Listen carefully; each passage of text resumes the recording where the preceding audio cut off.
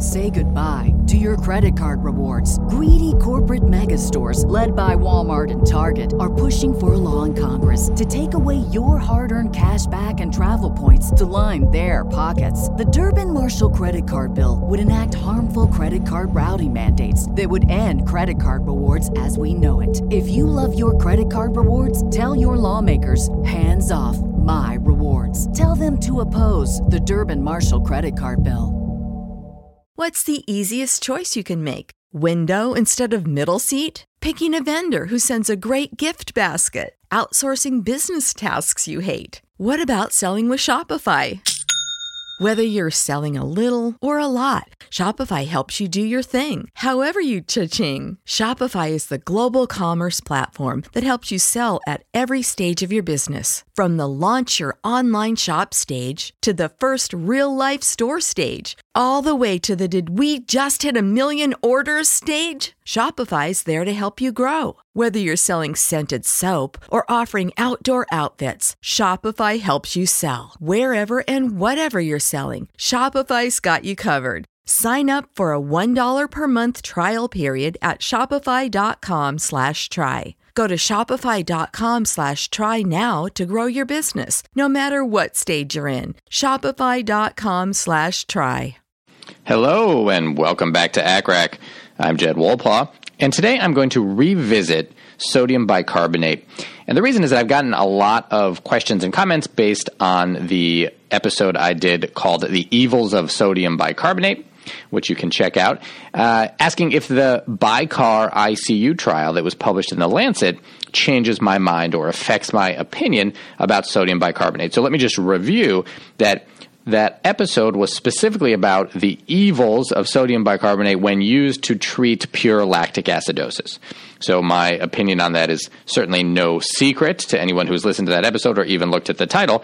I strongly believe that the evidence would support not using sodium bicarbonate to treat a pure lactic acidosis. I think it's actually harmful. It's certainly not beneficial, and yet it's used incredibly widely still for that purpose. So this is a battle that really still is ongoing and that we should all be taking part in to discourage the use of bicarb for pure lactic acidosis. So then the question arises, does the BICAR ICU trial change my opinion on that? So the answer, I'll just tell you the punchline up front, is definitely not. But I thought it might be interesting to talk a little about the BICAR ICU trial and why it does not change my opinion, and also just give some more information for folks who maybe ask that question. So you might be in a situation where someone is trying to get you to use bicarb to treat a lactic acidosis, and they may say, didn't you see that trial in The Lancet? Doesn't that mean you should do it? And so I want you to be able to counter that argument. So let's talk about the trial a little bit. I'll tell you my thoughts on it, and then I'll just review a few things that I think are important key points when you're thinking about why not to use sodium bicarbonate for pure lactic acidosis. So the BICAR ICU trial was published in The Lancet in July of this year, 2018. Samir Jaber, whose name I'm sure I did not pronounce right, and I apologize, is the first author, long list of authors, all for the BICAR ICU study group, and this was done in France. It was an RCT with 389 patients who were in the intensive care unit who had blood pH levels of 7.2 or less, and they were within 48 hours of ICU admission. They were randomized to get either sodium bicarbonate at 4.2% as an infusion until their pH was greater than 7.3, or the control group that did not get the sodium bicarbonate infusion. They looked at a primary outcome that was actually a composite outcome of either death by day 28 or at least one organ failure by day 7. About 60% of the patients were medical and 40% surgical, and the majority, just barely, a little over 50%, had a diagnosis of sepsis. A fair amount, about 20%, had hemorrhagic shock as their primary diagnosis, and about 10% had had cardiac arrest. The vast majority, more than 80%, were on pressors and intubated. And their median bicarb level for both groups was around 13. We'll talk about this more in a sec, but let me just step away from the trial itself just to say that it's still so common for people to say, oh, the patient's bicarb is low, therefore I should give bicarb. And this is it's such a tricky situation because often when things are low, we do want to replace them. If the potassium is low, if the calcium is low, we want to replace it. But numbers can be deceiving. Think about diabetic ketoacidosis when someone is hyperkalemic. And we may think, oh my goodness, I need to get that K out. I need to get rid of that K somehow. But in reality, they're going to need potassium. Their total body potassium is actually way low. It's just been shifted, so that number can be a little deceiving. Similarly, you might have somebody with severe heart failure with an ejection fraction of 10 or 15% who comes in with a low blood pressure of maybe 80/50, and sometimes we think, oh my goodness, I need to get that blood pressure up. 80/50 is too low, where actually 80/50 might be a great blood pressure for that person.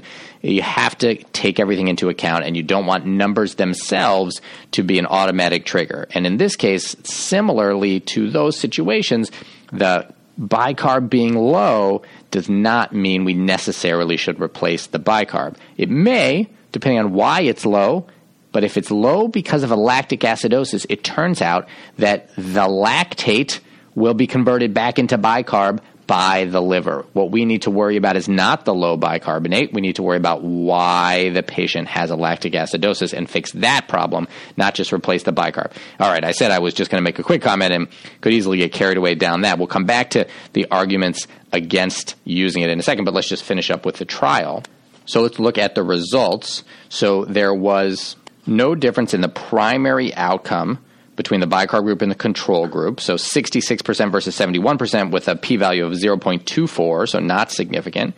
But there was a pre-specified group with acute kidney injury with AKIN scores of between 2 and 3. There were 182 of these patients. And in that group, the primary outcome did occur less frequently in the bicarbonate group, with 70% in the bicarb group compared to 82% in the control group, and that p-value was just significant. It was 0.0462, so just under 0.05. Now, there's been some interesting debate over whether 0.05 is the right p-value to use in general, but for now, we'll say, okay, it did make the cut for being statistically significant. The other thing they found was that the need for renal replacement therapy was lower in the bicarbonate group than in the control group, 35% versus 52%, and that was extremely significant with a p-value less than 0.001. Actually less than 0.0001, and in the pre-specified group with kidney injury, the need for dialysis was 51% versus 73% with a p-value of 0.002. So those are definitely significant. Now, there were some weaknesses of this trial. So it was underpowered. They overestimated the difference that they were trying to plan for, and so they ended up underpowered. And, of course, when you now cut down and look at the subgroup with acute kidney injury, even less power because you have fewer patients. So that's a problem, but it doesn't mean that this trial isn't useful at all. We just want to take that into account and be careful before we use this to change practice. I do think there's some interesting things we can learn from this, however. So the most important thing is to address, for me, right up front, that this does not have any bearing on the question of whether we should be using bicarb for lactic acidosis. Because first of all, we don't know in this group how many of these patients had lactic acidosis compared to non-anion gap acidosis compared to acidosis related to their renal dysfunction. And we certainly don't know subgroups with those types of metabolic acidosis and how they did specifically. I think if we did know that, we would find that people with a pure lactic acidosis at the very least didn't do any better with bicarb and maybe did worse. So what we do know, because other studies would suggest it, is that non-anion gap metabolic acidoses are fine to use bicarb and maybe even help. For example, if you get a bunch of normal saline, you will develop a non-anion gap metabolic acidosis, a hyperchloremic metabolic acidosis. This is one of the downsides of using normal saline and why we've moved away from using normal saline for resuscitation in many circumstances. So we know you'll get that metabolic acidosis, that non-anion gap metabolic acidosis, that you can treat with bicarb, because essentially the cause of that is that you lose bicarb or are not able to regenerate it.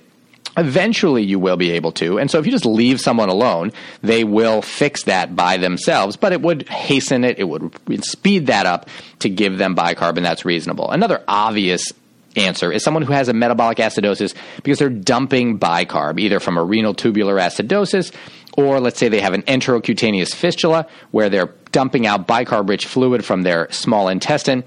Replacing that bicarb is a no-brainer. That is an obvious choice. And of course, someone in complete renal failure, in absolute end-stage renal failure, who needs dialysis, that's part of what dialysis does, is to give bicarb. There's bicarbonate in the dialysate fluid, and that is how the bicarb does the job of the kidneys, which normally would be dealing with that acidosis. So there's no question that someone on dialysis is getting bicarb. That's just part of what it is. And in fact, that reminds me that another two kind of issues with the trial are that 24% of the patients in the control group actually got bicarb even after randomization, and 52% of patients in the control group end up being dialyzed. And remember, being dialyzed is like getting bicarb. So you actually had a lot of crossover here, and that will affect, of course, the results of the trial. But back to what I was saying, there are definitely times where bicarb is an appropriate treatment for acidosis. However, those are not lactic or pure lactic acidoses.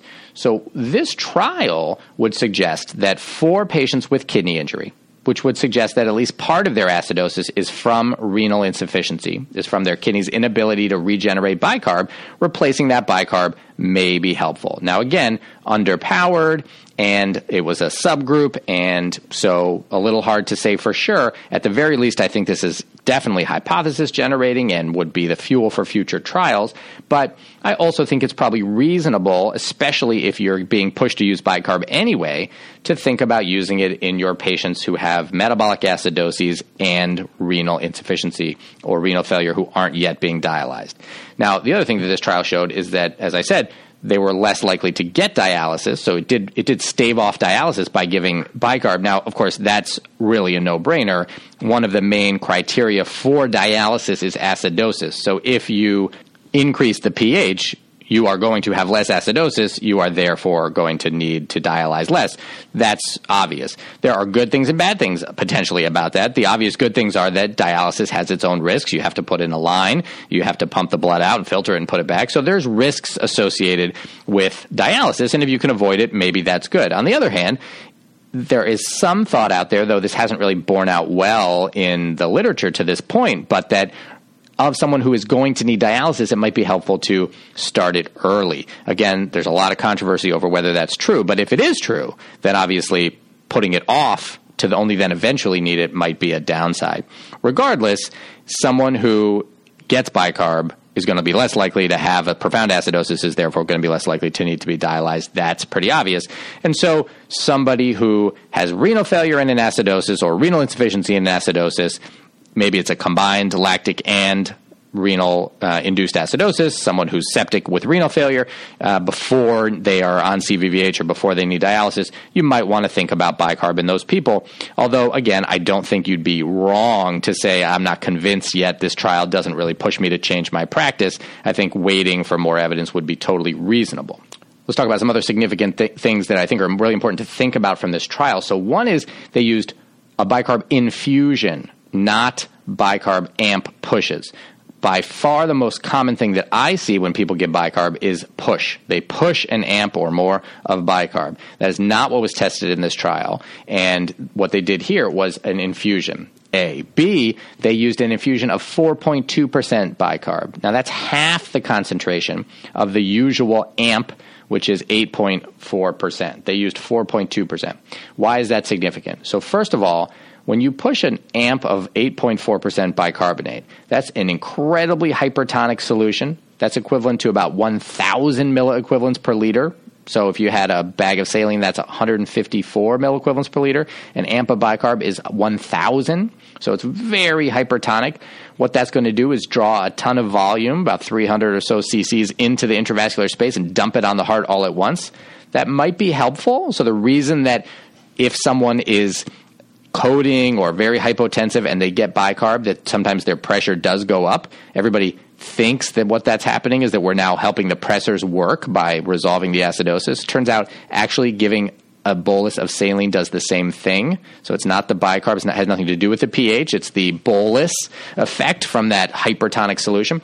But on the flip side, if somebody has a weak heart or a weak right heart and you dump a huge 300 cc giant bolus, and that's not 300 cc's given over any amount of time. It's all at once. So it's just a huge all at once bolus. You dump that in the right heart, you could push a heart over into failure. So you want to think about it that way. But the point is that you definitely can't look at this trial and say, oh, pushing amps of bicarb is helpful. I learned that from the Bicar ICU trial. No, they did not test that. They didn't use that concentration, and they did not give it as a bolus.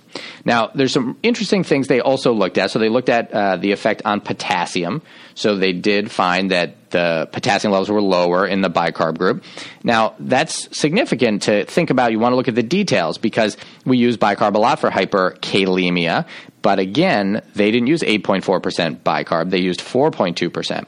What do we know about bicarb? So Josh Farkas did a really nice piece on this, and I highly recommend you take a look at that. It's PulmCrit, his look at this, and he talks in there about the effect on potassium. And so what he talks about, which is exactly right, is that high concentrated hypertonic solutions like 8.4% bicarb do something cause solute drag. So what does that mean? It means that it's going to pull water out of cells, and solute, including potassium, is going to come with that water. And so you actually, the hypertonicity is going to cause a little bit of increase in potassium.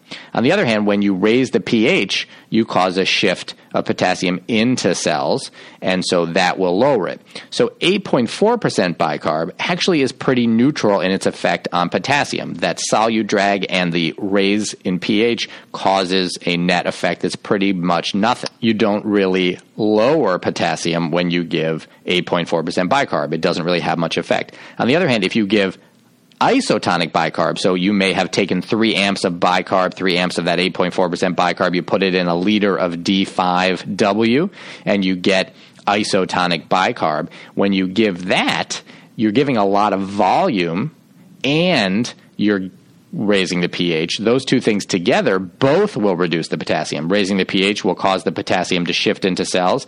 Giving volume will dilute the potassium. And so giving isotonic bicarb will definitely lower potassium. So we now know from this trial, it sounds like it looks like 4.2% bicarb will also somewhat lower potassium. So that's good to know, again, given as an infusion. There were some side effects, however. So patients who got the bicarb were more likely to end up with an alkalosis, hypernatremia, and hypocalcemia. And those are not insignificant. Let's look at each one for a second. Alkalosis. So we often think, oh, acidosis is so bad, I don't really care about alkalosis, doesn't sound as bad. Alkalosis has major downsides, one of which, of course, is the hypocalcemia, which impairs cardiac function. But also, alkalosis probably, maybe more significantly, especially in the surgical population, reduces oxygen delivery to tissue. So now you've got tissue that is at risk. Maybe it was just operated on, or maybe you've had a stroke or a cardiac infarct. Maybe you've had a ischemic area somewhere else. You really need oxygen delivery to that tissue.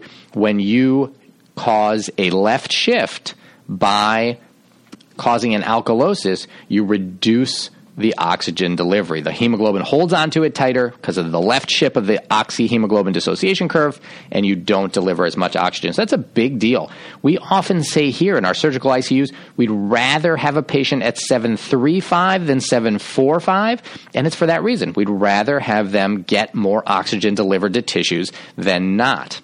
Hypernatremia. So I won't get into all the potential downsides of hypernatremia, but obviously if extreme enough can cause a lot of problems, and you're giving a lot of sodium when you give sodium bicarbonate. And then the hypocalcemia, as I mentioned, is related to the alkalosis and is going to cause impaired cardiac function, impaired cardiac contractility, and that's a very significant thing, again, when you're talking about delivery of oxygen to tissues, when you're talking about cardiac function.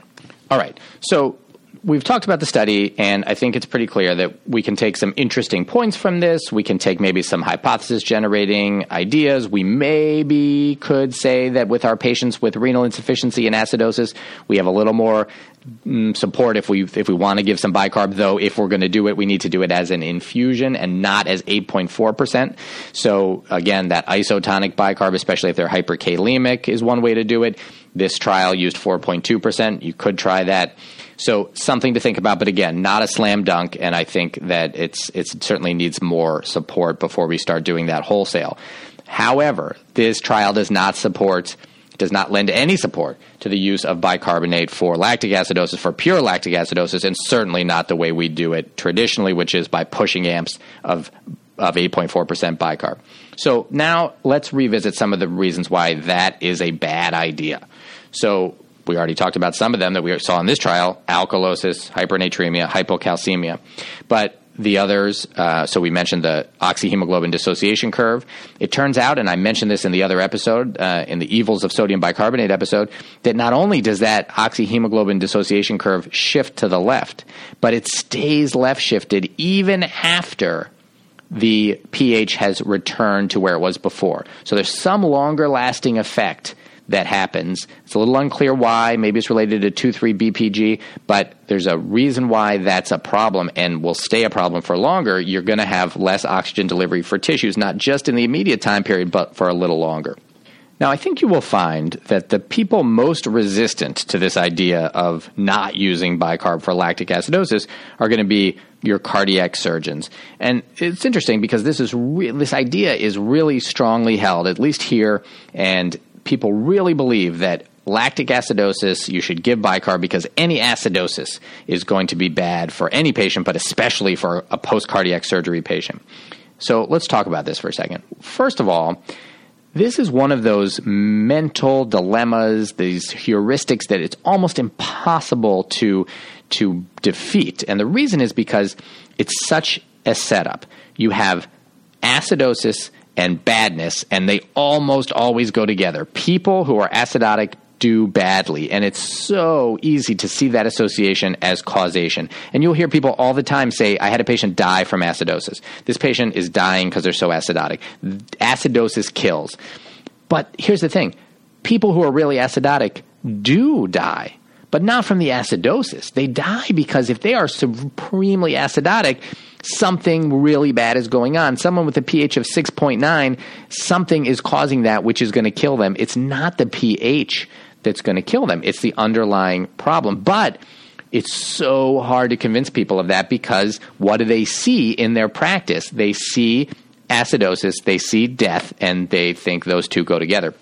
On top of that, we are taught all the time, people in med school are still taught, I was certainly taught, that acidosis causes arrhythmias and decreased cardiac output and decreased stroke volume, decreased contractility, increased rates of elevated pulmonary pressures. And that is really what the cardiac surgeons worry about. So they have these patients, they just operated on their heart. They're worried about the heart, especially the right heart. And now they're saying they're worried, if the pH is low, if they're acidotic, that pulmonary pressure is going to go up, and that will cause the right heart to fail. But again, all of this is really not, it doesn't bear out when you look at it. It is patients who are very acidotic, for example, with severe ARDS, when they get acidotic, don't have increased pulmonary pressures, they don't have decreased contractility, they don't have decreased cardiac output.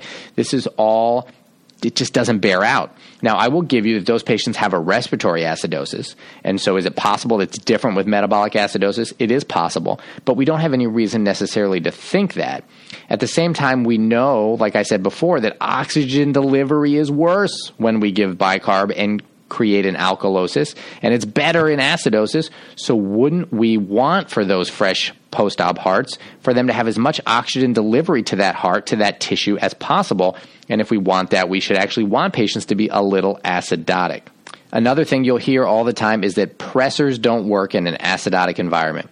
So it is true that in the test tube, the beta receptors will invaginate to a certain extent when the environment gets acidotic, but that doesn't translate into clinical reality. Patients who are on pressors, who are hypotensive despite being on pressors, don't do any better when they get bicarb than they do when they just get a saline bolus. There is no added effect of raising that pH. Pressors work even in an acidotic environment, and when someone is really, really acidotic and really hypotensive despite being on pressors, it's not the acidosis. The patient who is maxed out on Levophed, that's norepinephrine, epinephrine, vasopressin, and they're still hypotensive, it's not because of the acidosis. It's because they've got some major problems, and they're probably going to die, and that's not going to matter whether you give them bicarb or not. If you give them bicarb and their pressure goes up a little, it's not because the pressors started working all of a sudden. It's because you just gave them a bolus of fluid, and they are a little bit fluid responsive at the moment. All right, I'm not going to go too much into all the reasons why I don't like bicarb or don't think it's supported for lactic acidosis. Again, you can check out the episode called The Evils of Sodium Bicarbonate, and there's some good references there too. The point here is that the BICAR ICU trial does not change that at all. It does not argue for using bicarb to treat pure lactic acidosis. So don't let anybody talk you into that. There are some downsides of the trial that we've discussed. It is suggestive of potentially the benefit of bicarb infusion at 4.2% for patients with renal insufficiency that is contributing to their metabolic acidosis or causing it, but that remains to be seen. So that's my update on bicarb. I still call it evil for the treatment of pure lactic acidosis. Avoid it, fight the fight. Don't let people talk you into it. Don't let them tell you that it's going to make the heart not work, or the patients are going to die, or have higher rates of arrhythmias, or have higher rates of pulmonary hypertension. These things are not true. The evidence doesn't back them up, and we want to make sure we try to educate those around us. Of course, you want to do it in a respectful way. If you're an intern or a medical student, I'm not suggesting that you get up in the face of the attending cardiac surgeon and demand that they stop using bicarb. But again, where you can, when you can, in a respectful way, try to educate, try to help people see that there is not a benefit of sodium bicarbonate for the treatment of pure lactic acidosis. For these other purposes, great. Use it to replace lost bicarb when it is actually being lost out of the body, either from an RTA or from a intercutaneous fistula. Use it for non-anion gap metabolic acidosis, such as a hyperchloremic metabolic acidosis. And you can think about using it for a patient with renal insufficiency and a metabolic acidosis. So all of this is good stuff. I'm really curious to hear from others. What did you think about this trial? How are you using this? Are you fighting this fight? And if so, are you being successful? What do you think? Let us know. Go to accrac.com. That's ACCRAC.com, where you can leave a comment. We can all learn. There's been some great comments lately, some of them adding and even correcting some of the stuff that my guests and I have said, which is great. It's like ongoing, constant peer review. So I highly encourage you to leave comments and read the comments when you're listening to episodes, because you may find someone who's pointed something out that maybe we got slightly wrong, or adding something that really adds to what we've done, which is fantastic. Also, you can join the mailing list, and you can get a hold of me at accrac@accrac.com. If you are a fan of the show, please go to iTunes, leave a comment and a rating. It helps others find the show. Even if you've already left a comment and a rating, you can do it again. And again, that just helps. If you would like to support the making of the show, you can go to patreon.com/ACRAC. That's patreon.com/ACCRAC, where you can become a patron of the show, even if it's just $1 or $2 that you pledge. That really makes a difference, and we appreciate it. If you prefer to make either a one-time donation or you want to make intermittent donations that you control, you can go to paypal.me/ACRAC. That's PayPal, PayPal.m, like Mary E, /ACCRAC. PayPal.me/ACRAC. If you prefer to do it that way, you can do it that way as well. Very, very much appreciated. Big, big thank yous, as always, to those of you who are already patrons or have made donations.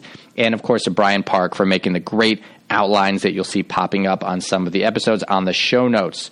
All right. That is it for today. Thanks for listening. Have a wonderful, wonderful Thanksgiving if you live in the United States. And if you live elsewhere and you don't celebrate Thanksgiving, I hope you have something similar where you get a chance to give thanks to those people in your life who really matter to you and who you are thankful for. Remember, expressing gratitude actually is incredibly, incredibly beneficial for your own well-being. So I encourage you, take that extra little bit of time whenever you can to express thanks to those who you want to say thank you to or who have done something for you.